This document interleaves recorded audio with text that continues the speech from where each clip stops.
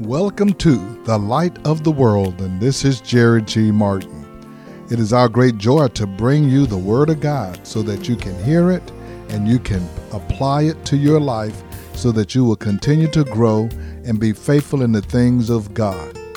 As you listen to this message today, ask the Lord to just lead you and guide you and help you so that He can use your life to make a difference in the people that you come in contact with every day.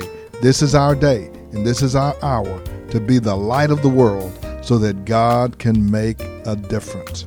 At the end of today's message, we're going to give you more information on how to connect with us online and or in person. We'd love to connect with you and help you to grow in the things of God. Now come and go with us as we walk in the light of God's Word. And then in the book of Numbers, chapter 14, verses 1 through 10, all that night the people of the community raised their voices and wept aloud. All the Israelites grumbled against Moses now that they heard this story from these 10 spies that said, we can't do this. They grumbled against Moses and Aaron and the whole assembly. If we only died in Egypt or in this desert, why is it the Lord bringing us to this land only to let us fall by the sword, our wives and our children? You know, fear will make you think about stuff that hadn't even happened. We finna die here. Our wives, our children, all this gonna happen. Wouldn't it be better for us to go back to Egypt? And they said to each other, we should choose a leader and go back to Egypt. Let me just go back to the hood. I was out here trying to make it. I got a beat down. And let me just go on back to the hood where I know Pookie and Ray right now, and ain't nobody gonna mess with me. Ain't nobody gonna talk about me because they're in the same shape I'm in. I ain't had no business out here trying to be out there with other folks where other folks are anyway. Then Moses and Aaron fell down in front of the whole Israelite assembly, gathered there Joshua and son of Nun and Caleb, son of Jephunneh, who were among those who had explored the land, tore their clothes and said to the entire Israelite, the land we passed through and explored is exceedingly good. If the Lord is pleased with us, He will lead us into that land, a land flowing with milk and honey, and will give it to us. Only don't rebel against the Lord and do not be afraid of the people of the land, because we will swallow them up. Their protection is gone, but the Lord is with us. Do not be afraid of them. Fear is a powerful motivator for doing nothing. There's only one thing that prevented the people of God from obtaining the promises of God there, and that was fear. Let me tell you a couple things about fear, then I will tell you how to overcome and to defeat it. Fear will keep you from experiencing God's plan for your life. Fear will keep you from experiencing God's plan. Some people haven't gone into ministry because of fear. God had a plan and a promise for His people. It was the good life, but fear kept them from the promise. Secondly, fear distorts God's purposes. God knew there were giants in the land when He promised it to His people. God doesn't always tell you what you're going to have to come up against before you take off, or else you'd never take off. If He told you all the stuff you had to deal with before you got started, you sure would stay in the camp and won't break camp. Not only will you stay in the camp, you let your tent down and zip up the door and say, I ain't coming out because I don't have time for that. I don't want to go through nothing.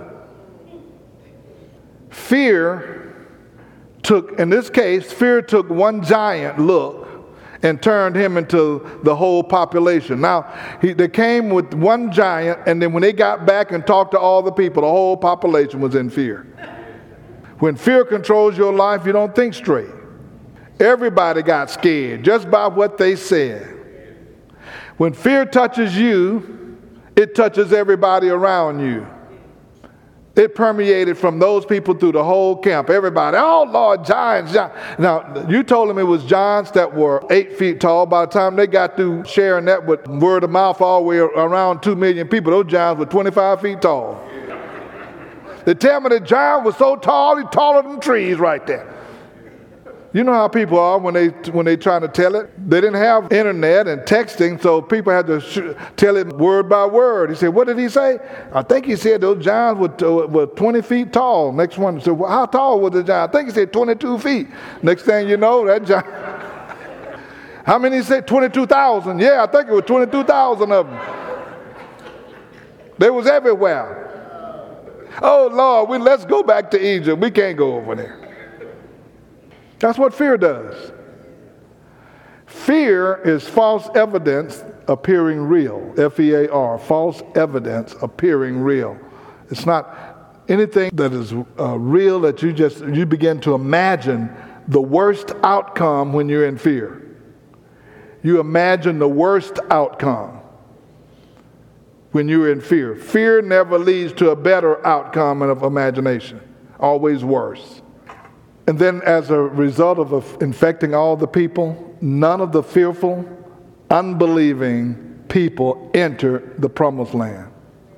They wandered in the wilderness for 40 years. Fear will cause you to wander and go around and around and around. These men saw a giant, but you know what? They brought a giant back with them, and that giant was fear. And Joshua and Caleb, think about this.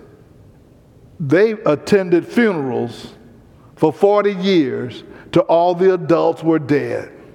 Because God says, since you all don't believe what I promised you, none of you will enter into the land. You're going to spend 40 years out here in the wilderness till all of you are dead and only your kids will go in.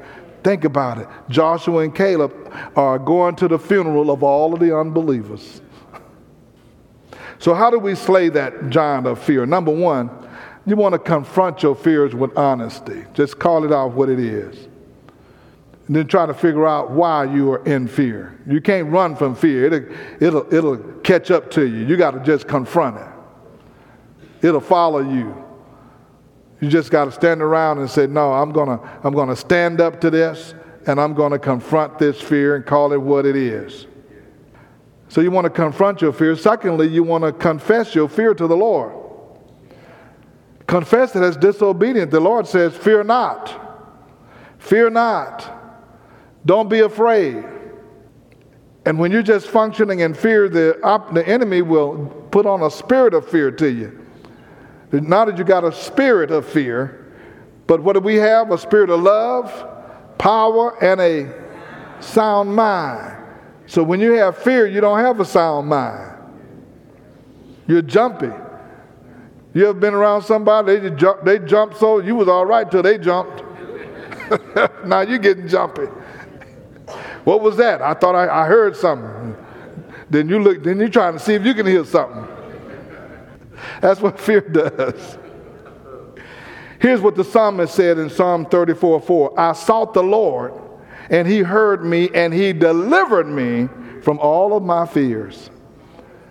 I sought the Lord. God can deliver you from all of your fears. So you want to recognize that you do have the fear. You want to confess it, repent of it, and say, Lord, I don't want to operate in fear. Deliver me from all of my fears. So you want to confront your fear with honesty. You want to confess your fears to the Lord. And third, you want to claim God's promises of protection from whatever is causing the fear. Just claim what God has said. The Bible is filled with his promises. In Deuteronomy 31:6, the Bible says, be strong and courageous. Do not be afraid or terrified because of them, for the Lord your God goes with you, and he will never leave you nor forsake you. When God has spoken to you, when you know you've heard from God about what's going on in your life, you can operate in faith and not fear. It may get rough, it may get tough, but you don't have to fear because God says, I got this for you. I am with you. Fear not because I am with you. I said we're going over to the other side. You don't have to fear. Remember when Jesus told his disciples, let's get into the boat and go over to the other side. It didn't matter what storm came up. Jesus went to sleep, and his disciples got all afraid. And he said, now what's wrong with y'all? Didn't I say we're going to the other side? What's the storm got to do with it? Proverbs 3:25 says, have no fear of sudden disaster or the ruin that overtake the wicked, for the Lord will be your confidence and will keep your foot from being snared. Get you some scriptures. If you're operating in fear, get these scriptures and go over and write them down on a little card so you can see them. Every time fear tries to come up, says, no, I'm going to be strong in the Lord and the power of his might. Isaiah 41:10 said, so do not fear, for I'm with you. Do not be dismayed, for I am your God. I will strengthen you and help you. I would uphold you with my righteous hand. I would uphold you. The Lord got you. I belong to him. God got me. I shall fear. The psalmist says, I fear no evil. Why? Because thou art with me. Now, it's one thing to have that as your memory verse. It's another thing to put it into practice when push comes to shove. You got to put these scriptures into practice. Lord, I'm standing on your promise. I'm not fearful. And then you want to cultivate a closer relationship with God. You want to have a close relationship with God so you know that you heard him. You know you got good clarity about what God is saying for your life and for your future, for your direction. When he tells you to advance, you know what direction you're advancing. When you got good, clear directive from the Lord and you know you're going in the right direction, you don't have to worry about all the stuff that comes in between. I know this is what God said. I know this is the direction he told me to go.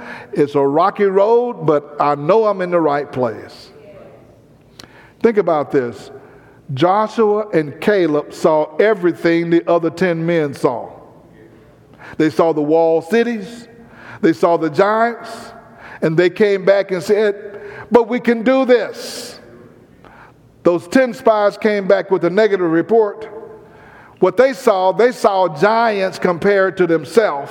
Joshua and Caleb saw giants compared to God. When you're comparing your giants to yourself, you may feel overwhelmed, but compare them to God. My God can do all things. My God is greater. My God is bigger. My God is better. My God is able. My God is powerful. It makes a big difference in the perspective that you have about your situation. God got this. And we've been through many situations here in our lives. Personally, you have too. But we have testimonies. That's what testimonies do. They help us as we look back at what God already done. And the enemy, when the giants are coming, they want you to discount all the things that God has done in the past. Here these Israelites are that saw God deliver them out of Egypt. They saw what God did at the Red Sea. They saw the manna coming from heaven. And then they act like God can't whip a couple of giants. And God said, really? This is Jerry G. Martin, and thank you once again for joining us as we have brought the Word of God to you, and we are hopeful that your life has been enriched and that you have been encouraged. It is such a privilege to come to you no matter where you are. You may be in your home or your automobile or your place of business. If you would like to hear today's message again in its entirety, you can do so by going to our podcast at The Light of the World Daily with Jerry G. Martin. Again, that's The Light of the World Daily with Jerry G. Martin. You can also join us on our website at lowcf.org. Again, that's lowcf.org.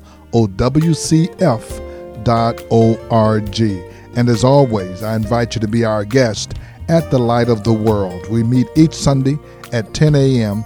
at 16161 Old Humble Road. If you're in Atascocita, Kingwood, Summerwood, Fall Creek, North Houston, Northeast Houston, you're in our neighborhood. Come and be our guest. I want to remind you that the Beacon Christian Bookstore is located right here on our campus. Almost every Christian bookstore in our city has closed, but we have an inventory of Bibles, communion supplies, Sunday school books, offering envelopes, study materials, or whatever you might need. Call the Beacon at 281-441-2885. Again, that's 281-441-2885. Now for the Light of the World, this is Jerry G. Martin saying, may the Lord our God richly bless you, and we'll be with you again next time.